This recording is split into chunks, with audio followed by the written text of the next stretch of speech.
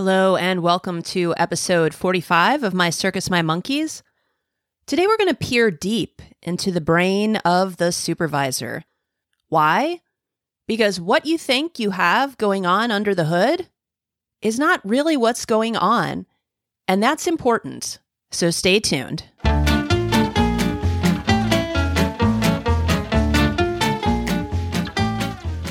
You're listening to My Circus, My Monkeys, the podcast for supervisors in education or any field that emphasizes growth and development. If you want to rein in the chaos and transform your team to better serve your students and clients, keep listening. This podcast explores essential information on supervision, employee engagement, and using a strengths-based framework to empower you and your team. We'll examine the latest research in psychology, neuroscience, education, and beyond to help you and your team get to the next level with your host, Ann Brackett, the Chief Engagement Officer of Strengths University. If you're listening to this podcast, you probably work in higher education.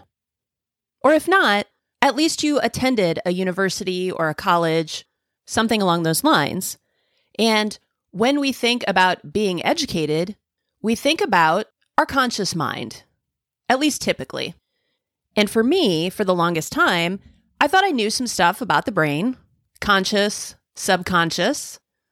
Of course, there's the Freudian, what's going on in that subconscious brain kind of mystery. But for the most part, day to day, I just figured it was me and my conscious mind, living it up, figuring stuff out, making things work. Well, as it turns out, that's not really the case. So I want to talk about what's really going on inside your brain, because once you understand that, it's going to change a lot of the ways you approach change. Because once you understand this, you're going to be able to work with your brain to get the results that you want, whether that be for yourself, your team, or your students. All right, so let's start at the beginning. Our brain's number one job is to keep us alive. And the way that it does that in part is to conserve energy. Why?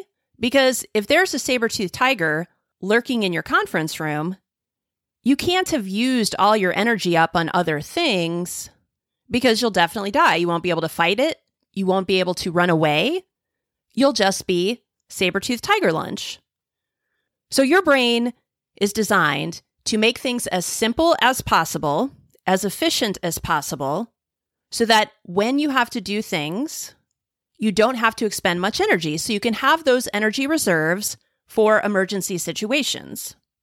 But how does your brain know what's important for survival? Well, we have a reticular activating system, and that's the part of the brain that basically filters out all the stuff that we don't care about. And the reticular activating system seems very scientific and fancy, but it shows up in our day-to-day lives in very kind of simple, weird ways. For example, you need a new car, and you decide, I'm really thinking about getting a Toyota Camry.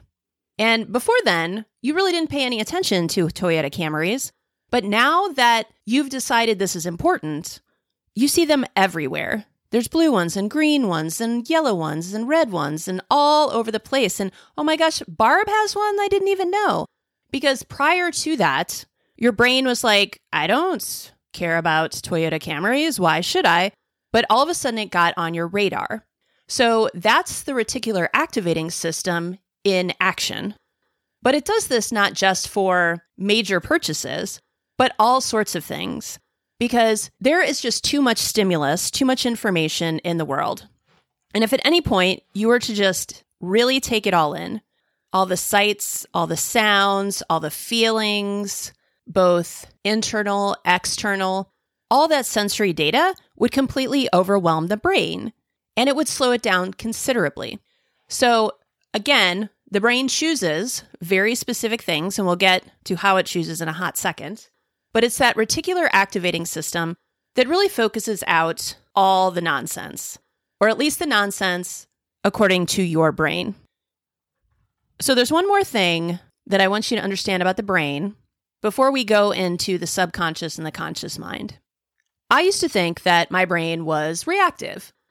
So I'd walk into a situation, maybe at work, a student comes in, they have a problem, and so my brain gets to work to come up with a solution. That's how I thought it worked. But in reality, our brain is predictive. It learns very quickly from our past experiences and puts that in a big bucket. So then, when a new thing happens, your brain is already tabulating based on all your other experiences. Okay, based on everything that we know in the world, which, keeping in mind, is very limited to you, this is what's going to happen next. So before you even think you're making up your mind and your body are already preparing for what's going to happen next. Now, as you can imagine, for all of this to work well, your reticular activating system needs to have good data with which to be judging what's important for your survival, right? Exactly. So let's talk about that conscious mind. Again, working in higher ed, people are going to school to learn and grow and fill their brain, their conscious brain, full of the good stuff, right? So they become more skilled, they become better people, yada, yada, yada. So your conscious mind can process 40 bits of data per second. So that's pretty impressive, right? It's also the wheelhouse of creativity, innovation, and free will. It's in your conscious mind that you can assess whether something's correct or incorrect, whether something can possibly benefit you or not benefit you. And so from a free will standpoint, you're able to decide, okay, this would be good for me to do, so I should do it. Or, no, I don't think I'm going to do that. It's probably bad for me. But your conscious mind, again, the mind that I think most of us think of when we think of our brains, is only driving the bus, and the bus is us, 1 to 5% of the time. And I'm not a math genius, but that's a pretty low percentage. Okay, let's flip it to the subconscious mind. Now that bad boy can process 40 million bits of data per second. And again, I'm no mathanarian, but that's super fast, way faster than the conscious mind. Now, for our subconscious mind to process things so quickly, it's doing exactly what I said before. It's conserving energy by making things be on autopilot. Again, learning very quickly from the past and saying, okay, when X happens, we do Y, because that's the scenario that's being set up. So your subconscious is basically your autopilot, and it is running 95 to 99% of the time. So the thing that controls you in reality on a day-to-day basis, the vast majority of the time, is your subconscious mind. And in order for you to have an autopilot, something needs to program that. So your subconscious mind has programming that it runs off of. And this is where it gets really interesting, because depending on what that programming says, it's setting you up for success or setting you up for failure, despite what your conscious mind might be thinking in the background.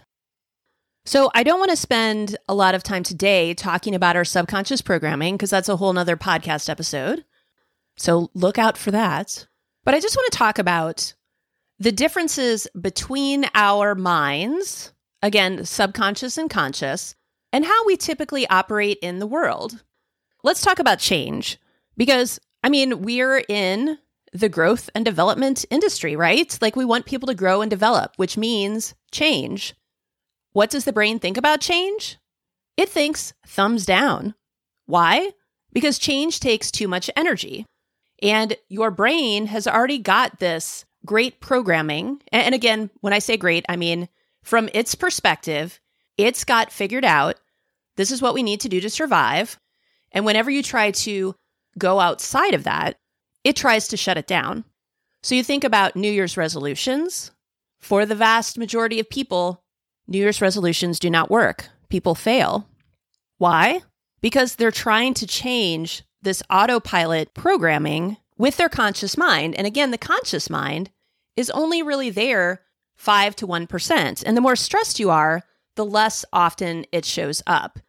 And for our conscious mind to really be driving the bus, it means we have to be present. It means we have to be mindful. And we are very bad at that. And evolutionarily speaking, and survivorily, and from the context of just keeping us alive and needing to conserve energy and needing to be able to react instantaneously when that saber-toothed tiger jumps out of the conference room, it makes a lot of sense to have things on autopilot. Because if a saber-toothed tiger jumps out and attacks you, which processor do you want solving your problem? Your conscious mind, so 40 bits of data per second, or your subconscious mind, 40 million bits of data per second. Subconscious is going to be way quicker, right?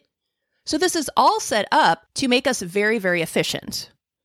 The problem, again, of course, is that if the programming is setting you up to be very efficient at something that's not getting you where you need to go, that's a problem. And really, this ties back to a lot of other episodes because we talked a lot about habits. We've talked a lot about systems. We've talked about talents and strengths and how those are basically super fancy habits. And that all goes together with what I'm talking about here, how our brain actually works.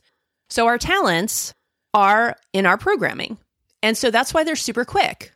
And we can do them very, very effectively. But like we've talked about so many other times, are they helping you get where you want to go? Or are they getting in your way? And when they're getting in your way, it means that that bit of programming is showing up and not helping you. And the only way to correct that course is like we talk about, becoming aware, becoming mindful of how you're using them so you can start making those changes by developing new habits, by developing new systems that will help you reach your goal more effectively. So when you're a tiny, tiny child, which is where you get most of your programming, and again, I don't want to go into that a ton here, you don't necessarily know that you want to be the dean of a college, nor do your parents. They're just trying to help you acclimate to living on Earth, being a new human, and fitting into your family wherever you are, whatever your family structure is, whatever that religious structure, the culture, the society, the community that you live in. They're trying to get you up and ready to go quick because when you think about all the stuff that you've learned in this world over your lifetime, coming in as a baby, you got to know a bunch of stuff real quick. But at the same time, when that's happening when you're so young, our conscious mind isn't even on board yet. That doesn't show up until we're about 7. So we have no way to filter. So now that we're adults, we need to go back in and sort out with our conscious mind what's working and what isn't working for our life in that subconscious automatic pilot. And once we do that, then we can start working with our brains and how our brains really work to make those changes. So again, this fits in with a lot of the other topics we've talked about throughout this podcast. So I would encourage you to go back and listen to some of those episodes on habits, on systems, etc., to really kind of bring it all together. But generally what we do is we just assume our conscious mind can make changes to our behavior and our overall person, but that's not how our brains are set up. So if we don't address what's going on in the subconscious mind, because it's driving most of the time, then even though when we are conscious and we're like, oh my gosh, I totally need to eat better, it doesn't really matter because we're only eating better 1 to 5% of the time unless we address that subconscious mind and our autopilot and the programming that got us there. So that in a nutshell is what's really going on in your brain as a supervisor. So if you want to make effective changes for yourself and how you supervise, for your team and how they work together or how they serve students, or with students, we need to start thinking about this differently. So just a little deep thinking for the week. Until next time, stay strong. Thanks for listening to My Circus, My Monkeys. You can find this episode's transcript and links as well as other episodes on our website, www.strengthsuniversity.org/mycircus. If you found this podcast valuable, please share it with your friends and colleagues so we can empower and support supervisors everywhere. Finally, be sure to subscribe so you never miss an episode.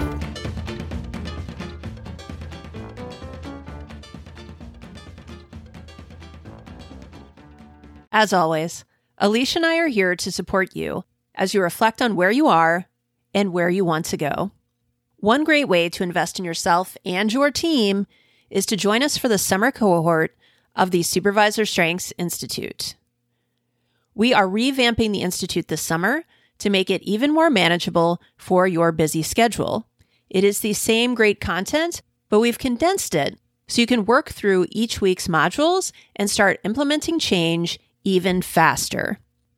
We know that life can too easily get in the way of you staying on track, so we've also added a bonus for everyone who completes all 8 weeks of learning.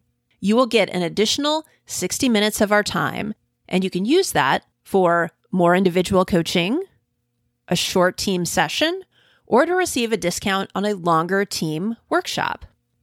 Our Summer Institute starts on May 28th. Go ahead and register now. Check it off your list. We want you, your team, and your students to shine their brightest, and that starts with you. So join us for the Summer Institute using the link in the show notes, or if you have questions about the Institute or other services, contact us at Anne, and that's ANNE, at strengthsuniversity.org. Thanks for listening to My Circus, My Monkeys. You can find this episode's transcript and links, as well as other episodes, on our website, www.strengthsuniversity.org/mycircus. If you found this podcast valuable, please share it with your friends and colleagues so we can empower and support supervisors everywhere. Finally, be sure to subscribe so you never miss an episode.